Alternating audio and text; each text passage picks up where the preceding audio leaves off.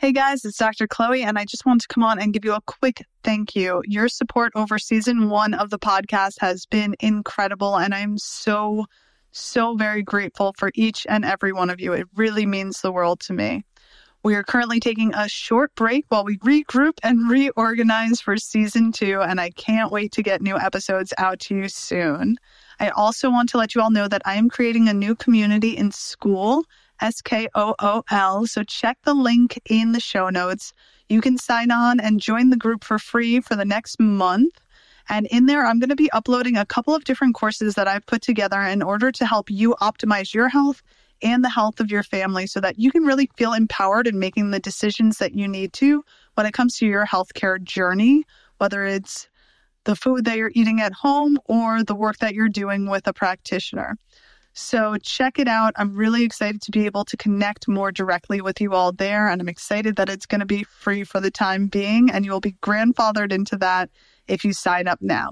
So check it out. And I will see you there. I hope everybody's doing wonderfully. And I'll talk to you soon. Hey guys, it's Dr. Chloe, and this is the Radical Remedy Podcast. Today is the second episode of our 3-part mini-series about glyphosate and other environmental toxins that we're putting on our food and putting in our bodies and thus impacting our health. Our guest today is truly one of my greatest heroes, and it was such an incredible honor to speak with Dr. Stephanie Seneff. She is a senior research scientist at MIT, and she's known for her somewhat controversial theories about glyphosate and its potential impact on our health.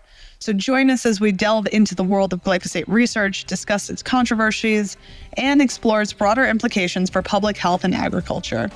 And remember that we are building up to something big in our final episode. We're going to have Caroline Allen from Beam Minerals, and she'll be here to shed light on the importance of minerals in our diets.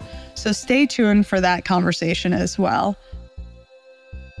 Dr. Stephanie Seneff, it is a tremendous honor to have you here. I've been following your work for years now. Thank you so much for joining me. Delighted to be here. Thank you for having me. So we have a lot to talk about. I've been nerding out on your book, Toxic Legacy, all week, and I really hope that everybody goes out and buys it because there's no way we are going to be able to go into all of the detail in this show. But I'm really excited to dive in. So let's get started. Why don't you give us an explanation of sort of what is glyphosate and how did it become so pervasive in our environment? Sure. Glyphosate is the active ingredient in the herbicide Roundup. I think most people know what Roundup is because it's very familiar from your hardware store, your garden store. You go down and pick up a jar of Roundup and use it to kill the dandelions or the weeds in your walkway. Very convenient. Kills all plants except those that have been engineered to resist it, and perfectly harmless to humans. And that's what we're told, perfectly harmless to humans. So people aren't worried about, exposing their kids to it, exposing their pets to it, exposing themselves to it. They don't think it's a problem.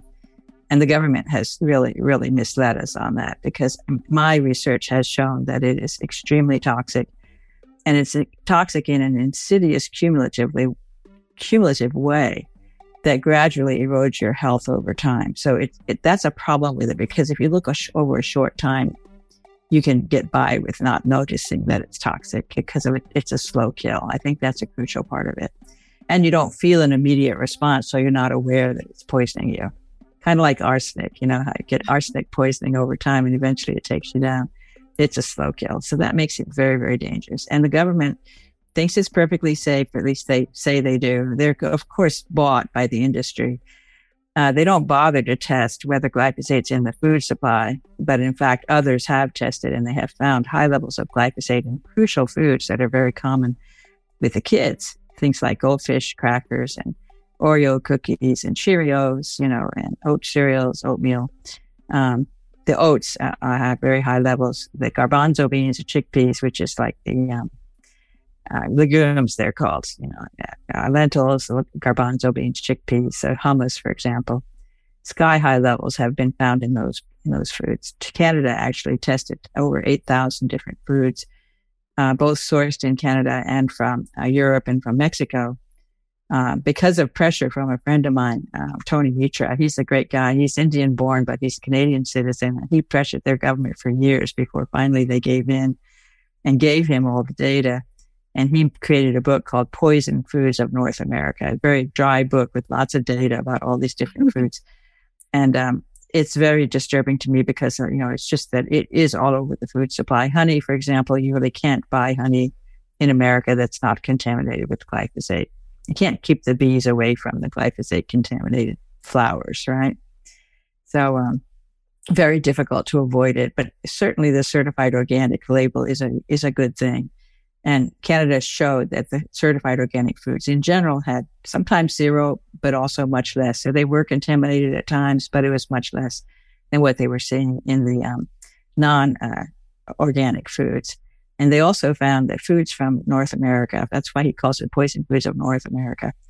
The United States and Canada had significantly higher levels on average in the food samples that were taken by the Canadian government compared to Europe, for sure, and also compared to Mexico. Mexico came out more or less in alignment with Europe with much less glyphosate. So that's an important point. If you can't find certified organic for the thing you want to buy it from Mexico, which is quite interesting. The Mexican product is likely to be healthier. That is wild. So government says it's safe, and they say that because the industry supposedly showed that it was safe in studies that they did way back when. So glyphosate it's been around for a long time. It was first introduced on the market in mid 1970s, like 1974 in the United States. And so the industry claimed they made some rules about how to evaluate whether a chemical was toxic or not, and they did some really no things. Like, for example, they mix it up with other things in formulations. Like Roundup contains other stuff in there that's also toxic. And in fact, Seralini is a researcher in France who really became aware and made a big noise out of the fact that the other ingredients in Roundup are very acutely toxic, even much more so than glyphosate. And they can cause damage all by themselves, even if the glyphosate's not there. And they allow the glyphosate to get into the cells. So they basically help the glyphosate to be more toxic than it would otherwise be. And they are intrinsically toxic themselves, the other ingredients, which were never evaluated for toxicity. And glyphosate was evaluated on rats, rat experiments that the industry did way back when, probably 1960s, where they exposed the rats to glyphosate in isolation, which is very different from glyphosate in context of the formulations. They never looked at glyphosate in the context of the formulations. And they also looked for only a few months. They had a rule that if you didn't see toxicity at the end of 3 months, you were good to go. You didn't have to look any longer than 3 months to see toxicity in animal studies.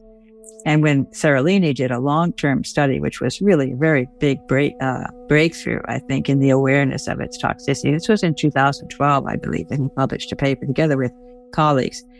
And they had done the same, basically reproduced the study that the industry had done. It's sort of same number of rats and had the control group. And then they had various combinations that they exposed the rats to. So they had several different groups, one of which was just the GMO crop without the glyphosate. And one was just the glyphosate without the GMO crop, and then the combination of the two and that sort of thing. All of the treated groups came out bad compared to the control group, which didn't get any of it. But they looked fine after 3 months. You couldn't really see any obvious difference after 3 months. By 4 months, they started to show symptoms. And by the end of their lifespan, the females had massive mammary tumors. The males had significant damage to their kidneys and their livers. Both genders had reproductive issues. And so it was really pretty much, and they died early. They died prematurely. So, and this was a small dose. So that's why it took time for the, appearance of trouble. But, they demonstrated that the same dose that the, industry had used to prove that it was safe, proved that it was not safe for these rats. And that was a real breakthrough, because I think then after, the other thing that they said is if you don't see damage at high doses, then you don't need to look at lower doses. And I think they also said that because they were aware that when you look at low doses, they turn out to be more toxic than high doses. It's quite interesting. That's a characteristic feature of endocrine disruptors.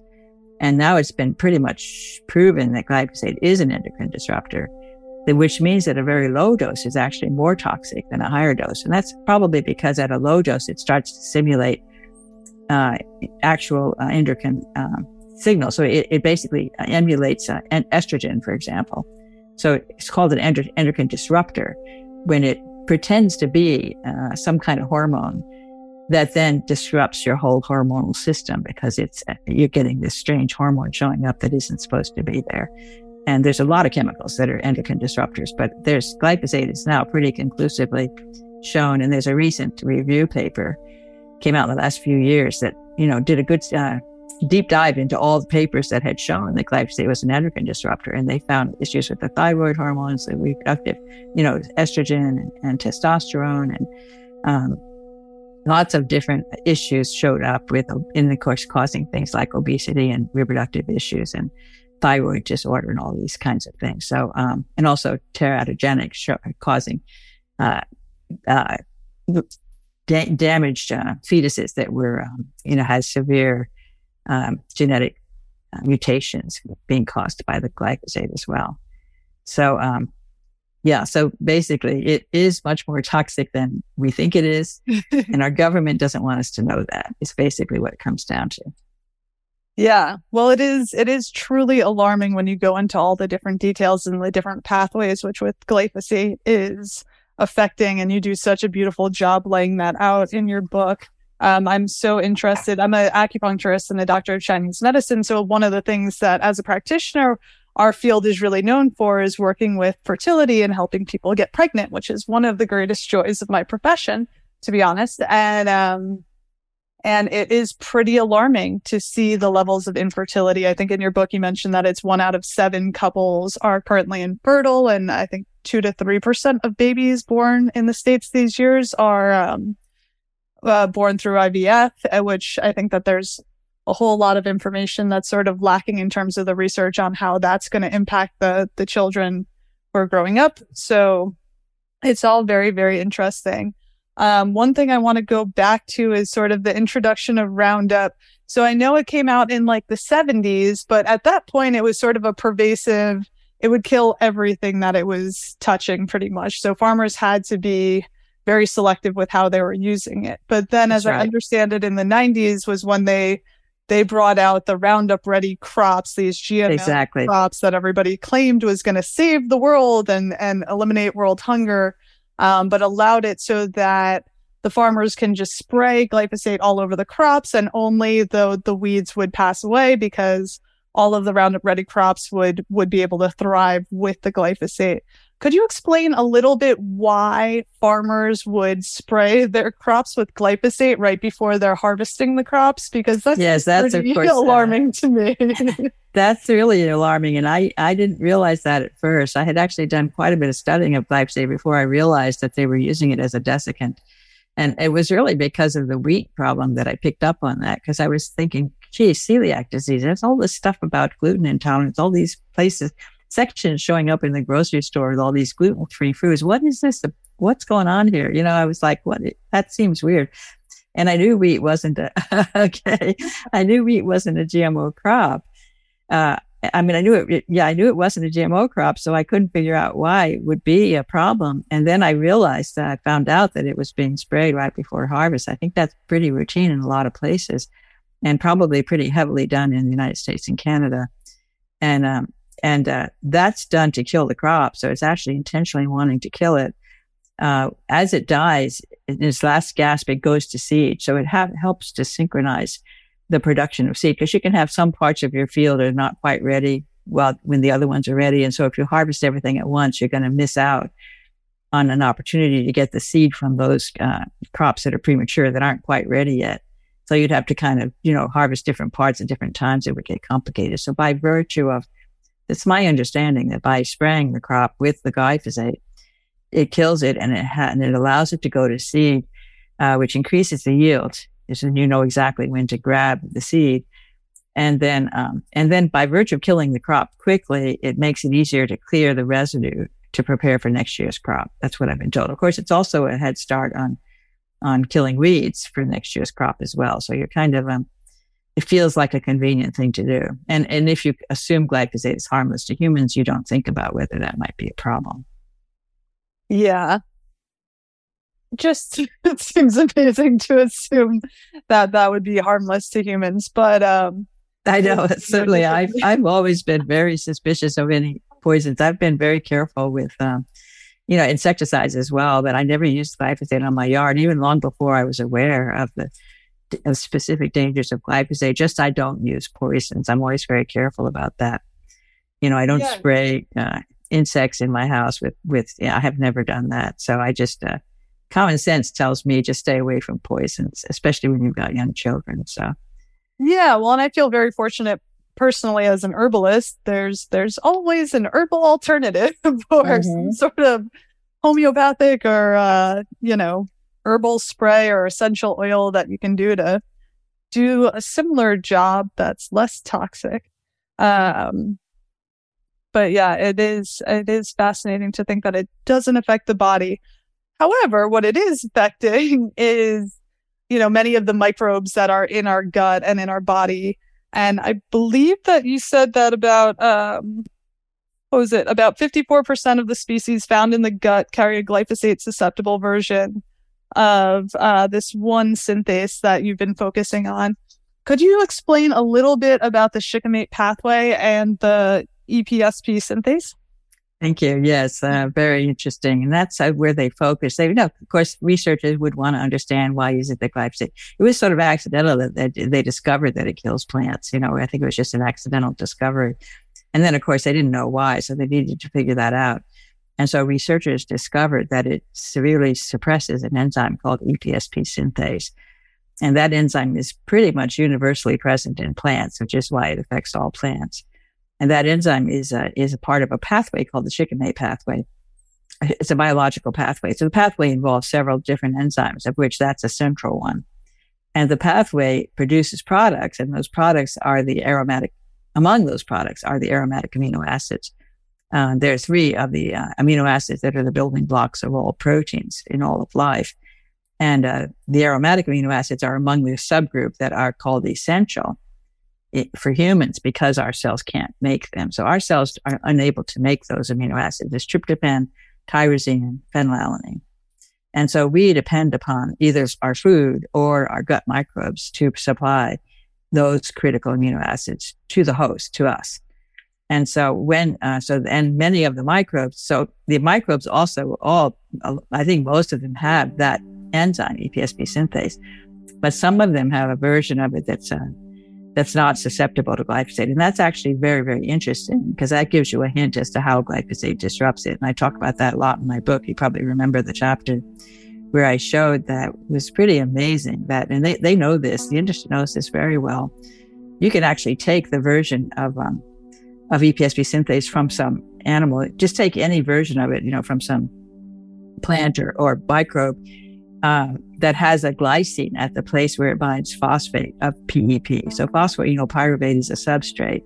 The enzyme binds the phosphate of PEP at a particular site that has an amino acid sequence there that's characteristic. And that amino acid sequence includes a particular glycine residue. Glycine is one of the amino acids. If that glycine is swapped out for alanine, which is a minimal change, it's just added 1 extra methyl group. They're identical except for 1 extra methyl group in alanine.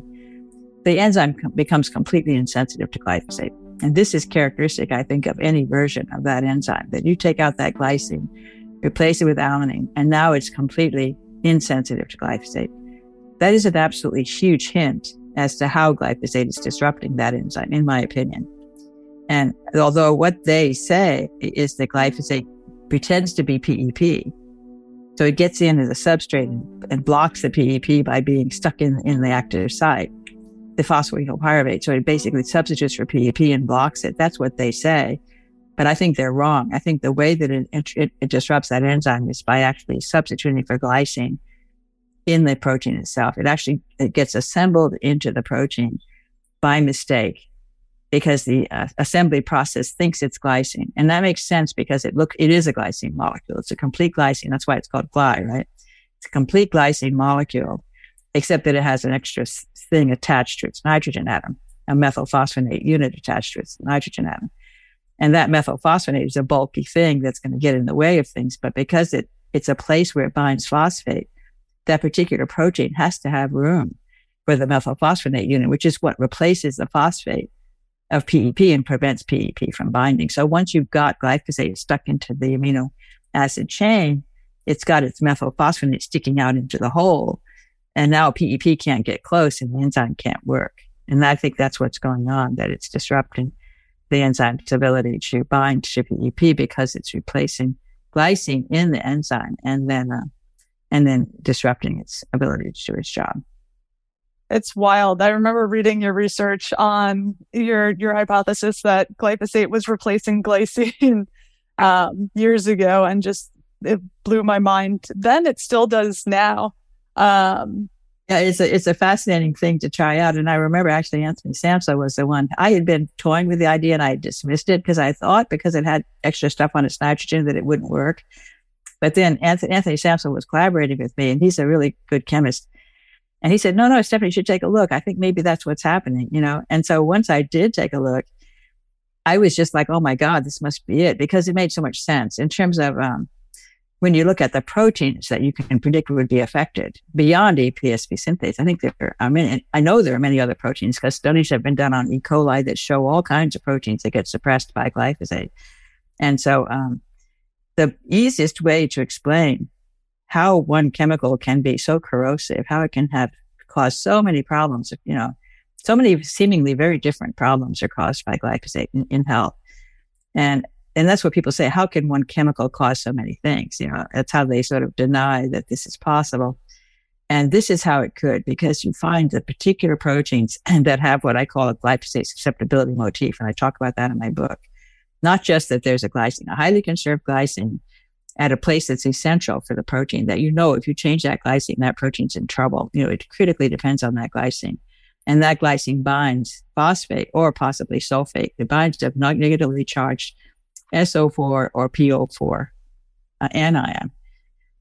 So those are very specific things. And then I can even give the additional constraint that if the left neighbor is a small amino acid like glycine or alanine, that'll help out too, because you need to have that room. So I've kind of characterized which proteins would be expected to be susceptible. And then when you look at all the diseases that are going up dramatically and what's causing those diseases, it's like a giant jigsaw puzzle. But it works remarkably well that you can identify the particular proteins that are likely to be susceptible. And then you can find some for which it's been shown, because there are other proteins besides APSP synthase that the studies have shown that glyphosate suppresses them. And those other proteins also have this characteristic feature. So it's kind of doing a massive connect the dots activity to figure all that out. But once you do, you're just kind of like, oh my God, this makes so much sense. And it's so terrifying. Well, and that's one of the things that I find so interesting about studying medicine is, you know, the Western paradigm of medicine is sort of, you look at this one pathway, you're looking at this one outcome, you look at this one vitamin, this one toxin, whatever, and you don't look at the greater picture of what's going on downstream from that. How does that actually work? And how does that have different implications throughout the body? I mean, with the shikimate pathway and with all that, it's not only affecting these essential amino acids, but it's also affecting the gut and how that's functioning, which is absolutely essential to all sorts of health. I can tell you clinically what I see is that health is determined 100% or nearly 100% by somebody's gut health. I see that all of the time. My son, Remy, who has a rare genetic disorder, I was telling you, Remy has epilepsy, and he will only have seizures normally with the full moon, often a parasite connection. But he will always have diarrhea if he's having seizures, and he will always have seizures if he's having diarrhea. So I am very particular about his gut, and it's very wild to see the direct correlation and connection between the gut-brain axis. And it always blows me away that I can go to the top neurologists all over the world, and they can tell me that they see all of the time that the gut and the brain are closely interconnected. I know. They don't know. In fact, the gut can be called the second brain. I think there was a book about that, the second brain. It may be the first brain because it has actually very big neurological connectivity, as you said, with the brain, but also it actually has apparently a neurological system that resembles more, I've heard this, the one in the brain than the one in the rest of the body. Like the rest of the body is kind of secondary, just kind of boring stuff. But the gut has all this, communication with the brain. And of course, the fact that the gut microbes have so much more DNA, I think their DNA, their amount of unique DNA in the gut is like 100 times more than what is in our cells. Our cells are very impoverished in the amount of proteins they can produce compared to the amount of proteins, the different unique proteins that the gut microbiome collectively can produce is huge. It's so much more powerful than the measly little number that we can produce. They were really surprised when they figured out the human genome to find out how small it was. I know they were really shocked that there were so few genes and so few proteins that were being made by the human cells. And so we depend on them for all kinds of things. We don't realize that until we find out. Once our guts microbes get damaged, we start to see all these symptoms that we didn't see before. And we finally trace it back to the gut microbes. And then we realize that they're doing these things that we didn't know they were doing. And so it becomes more and more evident that they are really powerful. I sometimes like to think of us as sort of a host for our purpose in life is to be a host for the gut microbes. We're housing them and giving them a nice environment to live in. Of course, we're poisoning them, so that's not so nice anymore, but that's what humans are supposed to do, is to keep the gut microbes healthy. Kind of questionable who's helping whom, I think. They're so important to be healthy in order for the entire earth to be healthy. And of course, the same thing happens with the soil microbiome as well. There's a microbiome in the soil. And when that's disturbed, then the plants are not healthy. And that's what's happening with the glyphosate as well. Yeah, the ecology of it all is truly terrifying. Who was it? Dr. Perlmutter compared your book to Silent Spring, which I would have to agree with. That was the first book that led me along this path when I was in college like 20 years ago, and haven't turned back yet. And this definitely stands on her shoulders in a beautiful way. Yes, I read that book when I was 14 years old. I remember it left a deep impression on me, probably influenced where I am today, but for sure, Yeah. Well, and it's so fascinating to see how the microbiome and the ecology of our bodies reflect the ecology of the earth. And if we're not taking care of either, the other one is doomed to fail as well. So hopefully we can wisen up a little bit, and we will definitely get to some of the ways in which we can help impact, our health and mitigate the risks to ourselves and to the environment a little bit later on. But I still want to nerd out a little bit further. So I also wanted to talk about, so you have a couple chapters on phosphorylation and sulfate. Both of these seem very fascinating in terms of, especially with phosphorylation. What do you see the role of glyphosate is in the phosphorylation process, and how that might affect ATP and mitochondrial dysfunction? Because I see that a lot clinically as well, especially in the world of special needs kids with low tone and whatnot. Yeah, I think that mitochondrial damage is central to what glyphosate does to cells to break them. And of course, many, many diseases are associated with mitochondrial dysfunction. So mitochondria are these little organelles inside the cells that produce the energy for the cell in the form of ATP, as you mentioned. ATP is adenosine triphosphate. So that's got 3 phosphates attached to it. And whenever you see phosphate, you got to think of trouble, because glyphosate messes up proteins that bind to phosphate. So it would make sense that it would mess up proteins that bind to ATP. And in fact, the binding site to ATP has a unique signature motif. They talk about these motifs. It's quite fascinating to look at the code, the biological code of life, which is so interesting. I learned a lot about that as a consequence of digging into all this glyphosate, idea of glyphosate substituting for glycine, what would it mean? And when I start looking at the patterns, and I think it's a GXXGXXG motif. So 3 glycines with 2 wildcards between them. GXXGXXG, they call that. They use this pattern, X meaning anything. Any amino acid can go there, including glycine. So it could be G. It could all be G, and that would qualify as the motif. But of course, it often does have additional glycines besides those 3. But those 3 are crucial. At the binding site to ATP, of all the enzymes, pretty much all the enzymes that bind ATP have that. And so any enzyme that binds ATP has my definition of a glyphosate susceptibility motif, meaning that glyphosate could easily slip in place of any of those 3 glycines. And if it does that, it's going to mess up that protein very badly. And so I have a whole chapter devoted to the chapter. I don't know if it's chapter 5 that describes my evidence to support the idea that glyphosate substitutes for glycine. And then chapter 6, I'm not sure if that's right, but that goes into the phosphate, a whole chapter devoted to phosphate and proteins that bind phosphate and what that means in terms of how it's going to disrupt things for metabolism, but especially the mitochondria are central because they're making that ATP. So they're obviously binding phosphate. There's another one that's called NADPH. And that's even NAD has phosphate. NAD is nicotinamide adenine diphosphate, 2 phosphates. And NADP has 3 phosphates. So those are also energy carrying molecules, sort of like ADP. And those and proteins that bind NAD are very likely to be disrupted by glyphosate as well. And there's lots of them because they're very much involved in metabolism and they're very central to the mitochondria and the whole citric acid cycle. Those proteins are very important to make that work. So one of them is, for example, succinate dehydrogenase. Succinate dehydrogenase is an enzyme in the mitochondria. It's central to the citric acid cycle and also central to the oxidative phosphorylation. That's what makes the ATP. It works in both of those pathways. It's the only enzyme known that works in both of those pathways. Deficiencies in succinate dehydrogenase. So people who have genetic mutations that make it broken, that's a high risk for various kinds of cancer. And the cancer is a consequence of the disrupted activities in the mitochondria. And succinate dehydrogenase has been shown experimentally to get suppressed by glyphosate. And it fits my glyphosate susceptibility motif. So it's just one example. There's other ones. PEPCK is another one. Phosphoenolpyruvate carboxykinase. I'm particularly interested in that one. And I talk quite a bit about it in my book because it exactly matches the pattern of EPSP synthase. So we know that glyphosate suppresses EPSP synthase.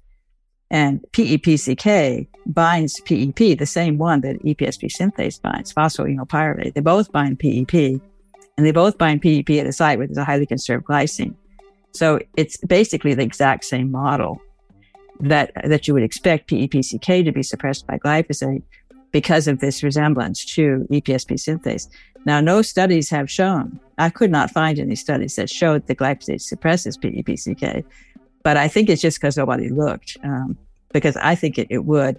And if it does, it would explain a lot of things. So it makes sense. It would explain, basically, it would prevent the liver from being able to convert fats and proteins to sugar under situations where the blood sugar is low. So what happens when you get into a crisis, if you're exercising a lot and you're not eating, your blood sugar drops too low, normally the liver kicks in and says, oh my God, I got to make sugar. And it can do that efficiently using PEPCK. But if that protein's busted, it can't do that. And then you can get into a coma because your blood sugar gets too low. And that even might be a source of sudden infant death syndrome. I did a whole study on sudden infant death syndrome, connecting it to glyphosate in multiple ways. And that's one of the ways that it would cause it. Once you get too low blood sugar, you go into a coma and you can die. And particularly the infant is susceptible because it hasn't yet learned that PEPCK is in trouble. Once the body starts to adjust and say, oh my God, PEPCK isn't working, we need to raise the level of blood sugar systemically. So basically, I think what happens is the body adjusts. It says, oh my God, I've got to take into account PEPCK is not going to come right back with that sugar. So we better make the set point higher. There's a whole bunch of ability of the body to regulate things and take a look at this and that and the other and decide what to do. Really fascinating, the degree of control in those regulatory pathways. So what I think is happening is a blood sugar level is raised all the time in order to protect you from this dangerous situation where your blood sugar gets too low and the PEPCK is not working. And that leads to sort of this high blood sugar, which becomes a precursor to diabetes. So then eventually it develops into diabetes, but it starts with this PEPCK being broken, I think. And of course, glyphosate, diabetes is one of the many, many diseases whose prevalence is going up exactly in step with the rise in glyphosate usage on core crops. Well, and diabetes is now considered, what is the term? Like the second Alzheimer's or something? Oh, is that right? Like Alzheimer's too. No, in fact, Alzheimer's is sort of a diabetes-like condition. Yes, exactly. I wrote about that actually. Yeah, and I know that you talk a lot also about how glyphosate is impacting neurological conditions. Obviously, there's a dramatic increase in neurodevelopmental disorders. I mentioned to you before that my son Remy has a quote unquote de novo genetic mutation, which for anybody listening, that means that it didn't come from me or Remy's dad, but it just happened in utero at some point. However, we've been exposed to numerous toxins. Both Ryan and I had been on chemotherapies at various points in our lives. And I have always suspected that there was something else at play. And, you know, in autism also, clearly it seems that there is a multifactorial attack upon the developing fetuses, you know, their toxic, the toxic load, the neuroimmune system, all of it. But it does seem, especially from your research, like glyphosate is playing an important role in terms of the attack upon the body. So why don't you tell me a little bit more about how you think that glyphosate is impacting some of these neurological and developmental disorders? Right. In fact, it's an interesting story with autism. That's actually where I started. My history, you know, for many years, I was developing computer software that would allow computers to engage in conversation, natural conversation with humans, precursors to Amazon Echo and Siri, the Siri platform. And along about 2007 timeframe, I was watching the autism rates go up every year. And I was worried. I mean, they would say, oh, we're just diagnosing it more. Don't worry about it. But I was worried. And I thought it must be something in the environment. They'd say it's a genetic disease, but why is it going up if it's genetic? Doesn't make sense. And so I started looking at autism in 2007. I did a lot of reading about autism. And I was looking at different chemicals to see different factors and looking for something that was going up and trying to figure that out. And I looked for 5 years before I came upon glyphosate. And during those 5 years, I had identified a problem with sulfation pathways. I was aware from work by a woman named Rosemary Waring. She was really quite progressive, I feel. She was very insightful, and she had been looking at autism back in the 1990s when it was relatively rare. She dealt with autistic patients, and she did metabolic analysis, and she found extraordinary abnormal sulfur metabolites in the urine of these autistic kids, way out of line, way too much sulfite.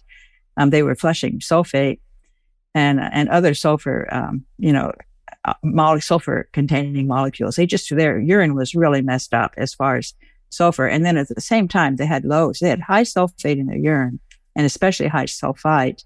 And then they had thiosulfate as well. And then they had very low sulfate, free sulfate in their blood. It was abnormally low. So they were dumping sulfate even though it was deficient, which is really interesting. And I was so baffled by that. Why would they be doing that? You know, it didn't quite compute to me. But I was aware then that sulfate was a problem with these autistic kids. And I'd written about it even before I knew about glyphosate. But once I started looking at glyphosate, I became quickly aware, given this glyphosate susceptibility motif problem, that the enzymes that handle sulfur in the body, many of them have that glyphosate susceptibility motif, critical pathways, segments of those enzymes that have glycines that are highly conserved at places that bind phosphate. And so in particular, sulfotransferase is a very, very interesting enzyme, sulfotransferase. Those enzymes are crucial to so many important pathways in biology. And what they do is they take sulfate off of what's called the universal sulfate donor, which is a molecule called PAPS, PAPS, phosphoadenosine phosphorosulfate, PAPS. Making that molecule is also hard in the presence of glyphosate because the enzymes that make it also have glyphosate susceptibility motifs. So you might have a deficiency in PAPS, but I think especially you have a deficiency in the enzyme that takes the sulfate off of PAPS and sticks it onto other molecules. Both of those are going to be problematic. In fact, PAPS it comes from ATP. It's basically a modified ATP molecule with an extra sulfate stuck onto it. Very, very interesting. And that's the universal sulfate donor. And the enzyme that makes that PAPS synthase, I think, is also going to be affected by glyphosate. So glyphosate basically interferes with the ability to attach sulfate to anything. And that becomes really, really problematic for many, many reasons. One of them is just detoxifying fat-soluble toxins because they need to be sulfated in order to become water-soluble. And then they can just be released from the liver into the blood, and they can go over to the kidneys and go out through the urine. So the liver has a big responsibility to turn fat-soluble toxic molecules into water-soluble toxic molecules so they can be gotten rid of. And sulfate is an important way that they do that it does that, and that's getting disrupted by glyphosate. And so things like there's a p-cresol that's a fat-soluble toxin produced by Clostridia microbes, and p-cresol has been linked to glyphosate, p-cresol levels in the blood. It has been linked to autism. And p-cresol needs sulfation in order to be detoxified. Another example is Tylenol. And so Tylenol has actually been recently linked to autism. Not even recently, from way back, actually. People have been talking about the possibility that Tylenol being taken by the mom during pregnancy or Tylenol being given to the child is linked to increased risk to autism. So the pregnancy would cause a child to be increased risk of autism. And Tylenol depends upon sulfation also for detoxification. Also mercury, of course, mercury is another one that's been linked to autism. Sulfation is the important way to detoxify mercury. So all of these things become more toxic in the presence of glyphosate because of glyphosate's disruption of those sulfation pathways. And then critically, you have all the neurotransmitters. So you have the tryptophan, tyrosine, and phenylalanine that come out of the shikimate pathway. They're going to be reduced because glyphosate's messing up the gut microbes' ability to make them. And tryptophan is converted to a serotonin, which is a very important neurotransmitter in the brain. Serotonin. It's mostly made in the gut from tryptophan. So if tryptophan's deficient, then serotonin's deficient. And on top of that, serotonin is then sulfated. Sulfate is attached to serotonin and it's shipped to the brain as serotonin sulfate. And I think it's supplying sulfate to the brain. It's one of the suppliers of sulfate to the brain. So basically, there's all these different, it's both these polyphenols, they're called, and all the things that come from the tryptophan, the tyrosine, phenylalanine are sulfated. Those are sulfated, and then their derivatives are sulfated. And then they produce all these hormones that are sulfated and neurotransmitters that are sulfated. So thyroid hormone is sulfated, and serotonin, melatonin, they're all sulfated. And then there's also the cholesterol and vitamin D, which are almost the same thing, and they're also sulfated. So all these things and all the and hormones that come from them, testosterone and estrogen, they're also sulfated. So all these things are sulfated. And there's a reason for that people don't realize, I think, which is to transport sulfate and deliver it to all the tissues. Free sulfate is a problem in the blood because it will gel water. Sulfate is very good at turning water into jello. And that's a crucial role that it plays in the body. And every place that it's attached, it can build gelled water around it, which is actually makes what's called exclusion zone water. It excludes. And so the blood vessels line themselves with sulfate in order to build this jello, which also has a very slick surface, so the red blood cells can slide through the capillaries very easily. So the sulfate plays a critical role in making the gel, and the gel plays a critical role in keeping things out, making the vessel secure, and in allowing the red blood cells to flow freely. So it's going to mess up blood circulation if there's not enough sulfate, and it's going to cause things to get past the barrier because the sulfate builds this a gelled water layer that is a barrier. It's like a vascular barrier. So that barrier becomes compromised when there's not enough sulfate. And then critically in the brain, there's heparan sulfate. And that is in the cerebrospinal fluid. Heparan sulfate is super, super important for the development of the brain. The neuron, the whole neurite outgrowth and the whole thing that happens in the maturation of the brain in utero depends upon this heparan sulfate. And continuing on into early life, the heparan sulfate is crucial for brain development. And heparan sulfate deficiency in the brain ventricles has been shown to be a problem in both humans and mice, in mouse models of autism. The autistic mice have low heparan sulfate. Autistic humans post-mortem have a low heparan sulfate in the brain ventricles. And this gets to the pineal gland. And the pineal gland is a super important gland that makes melatonin in the evening to help you sleep.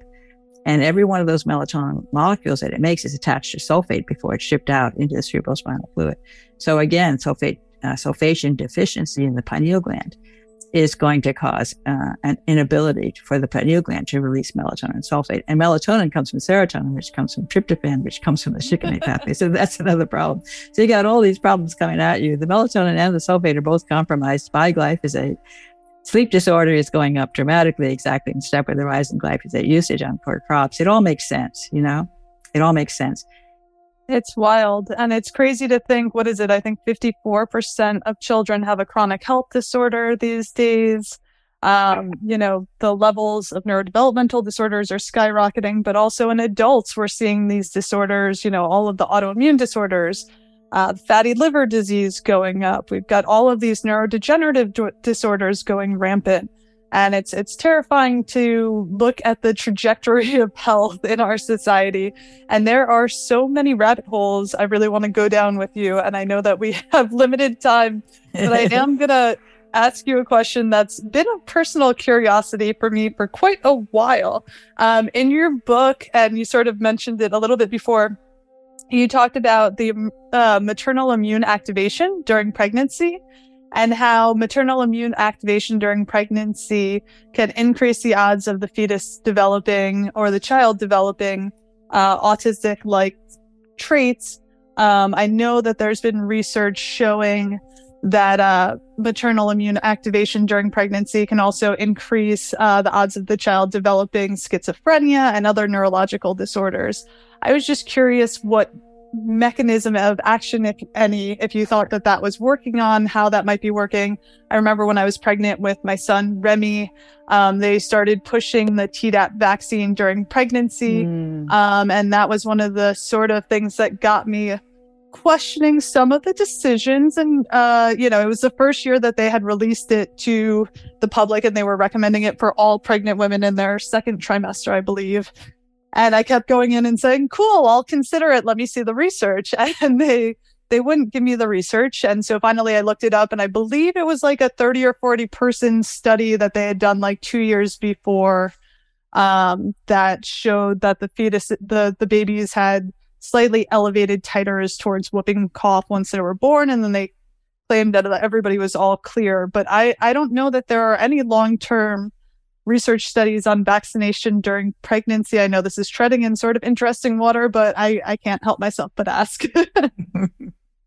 Well, I definitely think the vaccines are a significant factor in autism. In fact, I don't know whether they're collectively more than glyphosate, or whether glyphosate's the primary and then they're secondary. I can't say, in my opinion, but I think those two, the vaccines and the glyphosate, are by far the biggest contributors to autism.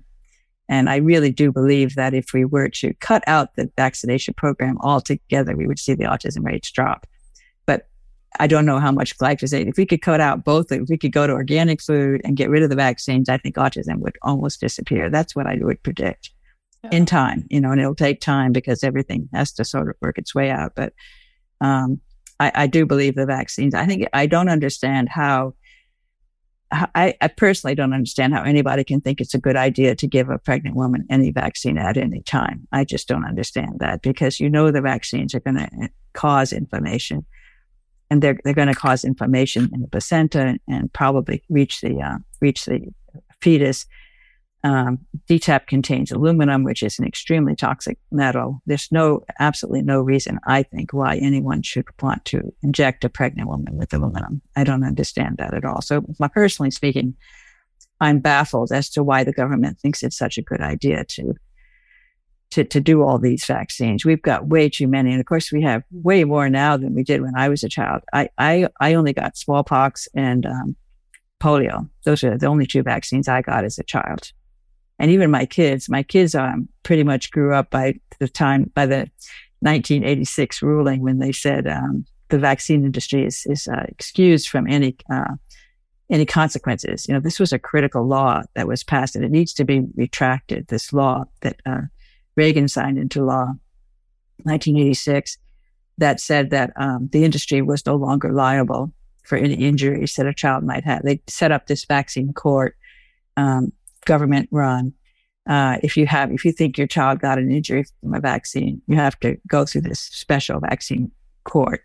And if you think your child got autism from the vaccine, that court is going to make sure that you're denied any kind of compensation. They absolutely refuse to admit that the vaccines could be causing autism, which is very, very frustrating to me.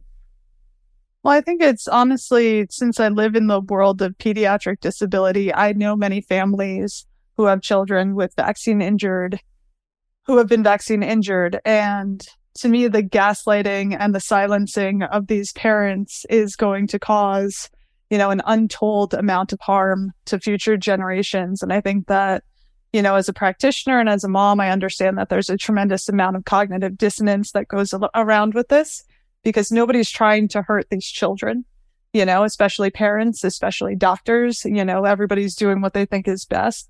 But until we actually start listening to moms and start looking at the research and start being able to have open conversations about the research, about the pros and cons of every single medical intervention for every person, we're gonna continue down this disastrous path that we're on.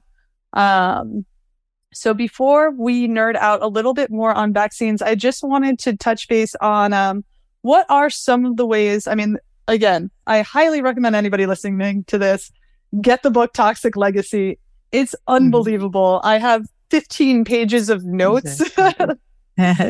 Literally 15 pages of notes for today. I also have it on Audible. I needed the hard copy for my notes.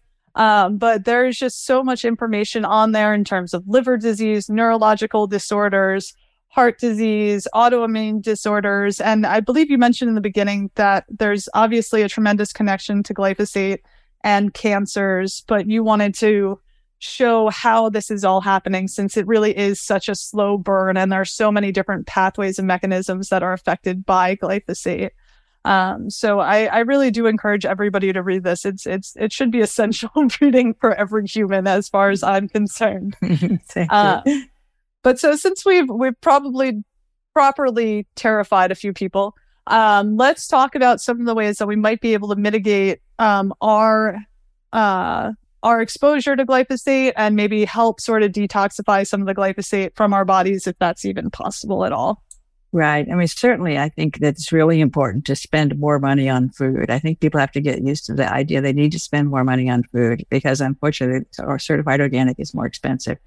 And of course, farmers need to figure out how to grow organic food. We have a major, and more people are asking for certified organic. It's kind of flying off the shelves, which I find interesting. And we're also seeing more and more supply at even regular grocery stores. I've watched over time that it's becoming much more accessible than it used to be. I think more and more people are becoming aware, and more people are demanding it. And we need to grow that group. I think we can solve this problem bottom up, grassroots, by getting individual moms aware of the need to feed their family healthy food. So I think number one really is to switch to certified organic food when you shop at the grocery store. That's the most important thing you can do for your children's health and for your own health. And then beyond that is eating only whole foods. So wholesome whole foods, as opposed to, say, soy protein bars and candies. So you want to eat foods that are, you can recognize what it is. You see broccoli, you know what that is. You cook the broccoli. And also, of course, a lot of home cooking as well, because I think the processed foods definitely by themselves are nutritionally deficient. That's another issue, because basically, when the industry, the processed food industry, is based on basically corn and soy and canola oil and soybean oil and soy protein, and flour coming from wheat, and then you've got sugar beets to give you the sugar. So you just mix together the sugar and the flour, and you put in some flavoring, maybe some artificial flavors. That is an extremely deficient food. When you make a food out of those products that are heavily processed into these individual, very nutrient deficient things like flour and sugar and oil and vegetable oil, there's just not enough nutrition in that. And I think we have an absolute epidemic in B vitamin deficiency, and probably vitamin C deficiency, vitamin D deficiency. I mean, all of the vitamins are deficient in our food, and the minerals as well, because glyphosate is disrupting the uptake of the minerals. We didn't get into that, but glyphosate's a very big mineral chelator, and it grabs onto the minerals and prevents them from going up into the plants. That's one of the first things I learned about glyphosate when I first heard about it from Professor Don Huber. 2012, I happened to be at a conference where he gave a 2-hour presentation. That's when I first heard about glyphosate. And I walked away from that presentation convinced that I had found my answer to the autism epidemic. It was very good timing, because I was struggling and looking and I couldn't figure out And he gave me the answer, and I never looked back after that. I just kept on studying glyphosate from then on. And he showed experimentally that when you expose the plant to glyphosate when it's growing in the soil, it ends up with tremendous deficiencies in sulfur. Sulfur is one of the things it becomes deficient in, but also things like manganese and magnesium and copper and zinc, all these critical minerals that you only need in tiny amounts. But if you don't have them, then certain enzymes don't work at all. They critically catalyze several different enzymes that are crucial for metabolism. So we have an epidemic in mineral deficiency and vitamin deficiency, and also an epidemic in a deficiency in all these different phytonutrients that come out of plants. So eating a lot of fresh green vegetables, and especially a lot of herbs and spices. I really want to emphasize herbs and spices. And of course, sulfur-containing foods. And so I love the cruciferous vegetables. That's like broccoli and cauliflower and Brussels sprouts and cabbage. They're all very, very nutritious, and they have a really good source of sulfur to help with that sulfur supply, because we have a sulfur deficiency as well as having an impaired ability to add sulfate to various molecules. So a high sulfur diet, a diet that's rich in foods that have a lot of micronutrients. And of course, organic eggs is a fantastic food. So that's both organic and rich in micronutrients, both vitamins and minerals. So you want to look for foods that are like that. And fish and seafood are another example. Very nutritious with lots of micronutrients. And then all these different fresh vegetables and fruits that have all these interesting polyphenols and flavonoids. These are really special molecules that are present in plants that get completely destroyed when you make the processed foods. They're gone.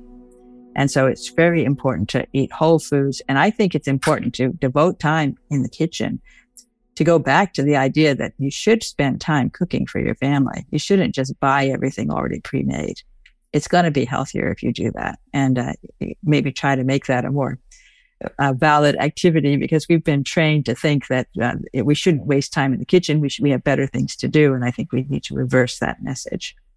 I agree completely. I can tell anybody who's listening, I know that it can get tricky, but I am a solo mom of a child with multiple disabilities. I've gotten my doctorate in the past couple of years and run 3 businesses, and every single thing that Remy eats is homemade. That's totally doable. Really super. I'm not a superhuman. I love my food. And I think that it's the most important thing that I can and do for him is to make sure that he's fed whole foods and good quality foods, because he already has enough challenges that we're facing. So, and then I know that you often recommend apple cider vinegar. Yes. Based on a hypothesis. And fermented foods in general, that I'm hoping that it's true that apple cider vinegar contains microbes that can metabolize glyphosate, can actually fully metabolize it to make it be a source of nutrition, which would be really cool if it's true. And I only say that. It turns out glyphosate has what's called a CP bond, carbon phosphorus bond, which is an unusual bond in biology. And most of the microbes, and certainly our own cells, don't know what to do with that. They can't break it apart. So that's why glyphosate ends up sticking around and doesn't get metabolized. But there are a few microbes that can break it down. And one of them is Acetobacter. Some strains of Acetobacter in a paper that I found can break down glyphosate. So it makes me hope that the Acetobacter that are present in the fermented foods can also break it down, which would be great. And that would be a good reason to have apple cider vinegar. But of course, it's also just fermented foods are good for you in general. Absolutely. I always say that pretty much every traditional culture had a bone broth and a fermented food.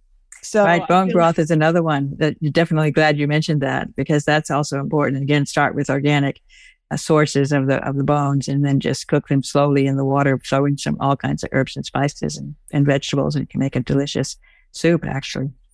But the bone broth is important because it pulls all these minerals out of the bone and becomes very, very healthy with a nice balance of different minerals. Yeah, I love bone broth. Wonderful. Well, I'm glad that we have some tangible steps for everybody to start taking. And, I think that it's also important for people to remember that you don't have to change everything at once, but it's like start making those changes. It's important. It's worth the effort. It's worth the money. There are a ton of ways that you can figure out how to eat more affordably, even if it's organic, if you're cooking the food yourself. If you roast a chicken that's organic, then you make the bone broth from the bones. You just sort of learn how to mix and match, and it's definitely doable. And it becomes kind of an artistic experience, right? I mean, when you take food seriously, it becomes fun. Actually, it's much more than just the drudgery of cooking. Oh, absolutely. I love it. I've been cooking like crazy all week. I got this new Mexican cookbook, and it's trouble for me.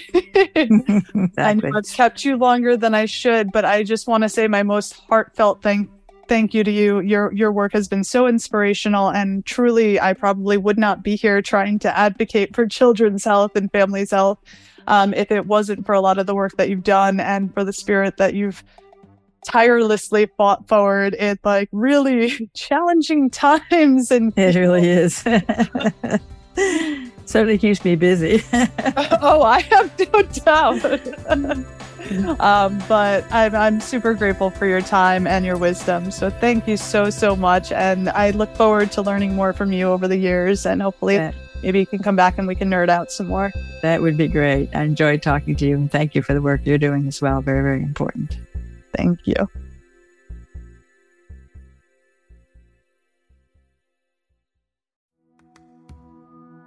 Thank you for listening to the Radical Remedy Podcast. The Radical Remedy Podcast is for general informational purposes only and does not constitute the practice of medicine, nursing, or other professional healthcare services, including the giving of medical advice, and no doctor/patient relationship is formed. The use of information on this podcast or materials linked from this podcast is at the user's own risk. The content of this podcast is not intended to be a substitute for professional medical advice, diagnosis, or treatment. Users should not disregard or delay in obtaining medical advice for any medical condition they may have, and should seek the assistance of their healthcare professionals for any such conditions.